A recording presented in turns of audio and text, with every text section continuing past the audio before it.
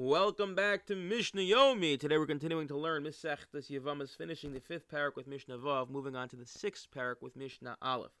We're now going to return to when one has one Yabam and one Yevama, one widow and one brother, and he performs multiple actions on her.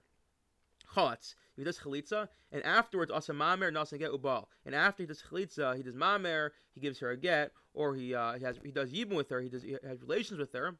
O bal, or he's bal her, he has relations with her. Asa mamer nasa get v'chalatz, and then afterwards he does mamer, gives her a get, and performs chalitza.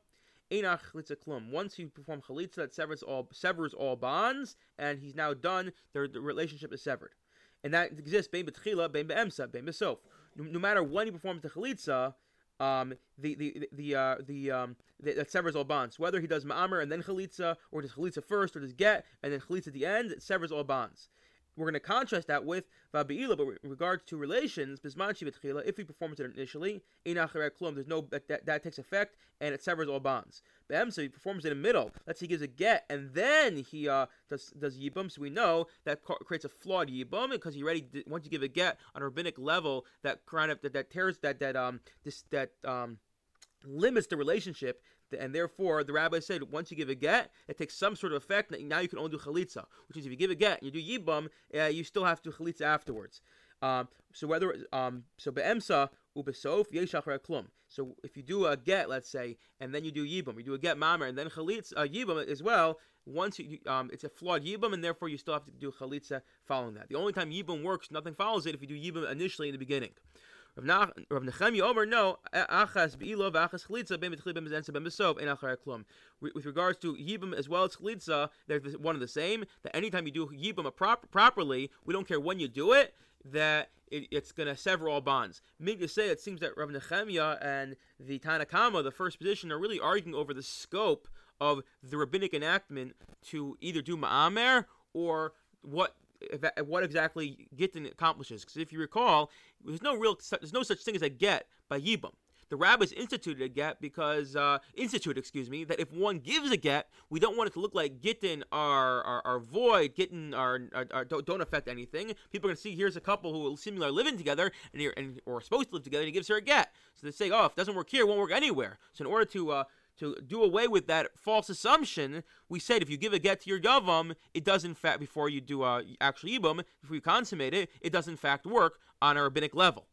So much so, the Tanna Kama argues it works that it actually even diminishes and takes away some of this relationship that no, you're no longer eligible to do yibum, you can only do chalitza. And Nechemia seems to come along and say, no, this that the rabbis say you shouldn't give the get is not effective. It's not going to take away from the relationship, and therefore you can still do yibum. So they're arguing over the scope of this rabbinic injunction or enactment of what exactly Gittin accomplishes. Mishna Perek Vav Mishna Aleph. In order to effectuate a yibum, you have to have relations with between the yibum and the yavama. Says our Mishnah, that we don't really care about the intent. That if a person has relations with his yavama, whether he's mistaken, let's say he thought it was someone else, or it was deliberate, he knew it was there, but his intention was not for the mitzvah of yibum, whether he was forced or he did so willingly, or whether, let's say, he was mistaken, she was deliberate. I mean, he thought she was someone else, and she knew exactly who he was. Who made it shogeg, or the opposite? Who owned it lo yonos? He was forced and she was not. He anus he lo yonos. She was forced and he was not. Echad ma'ar, whether he only began, v'echad gom, or they completed.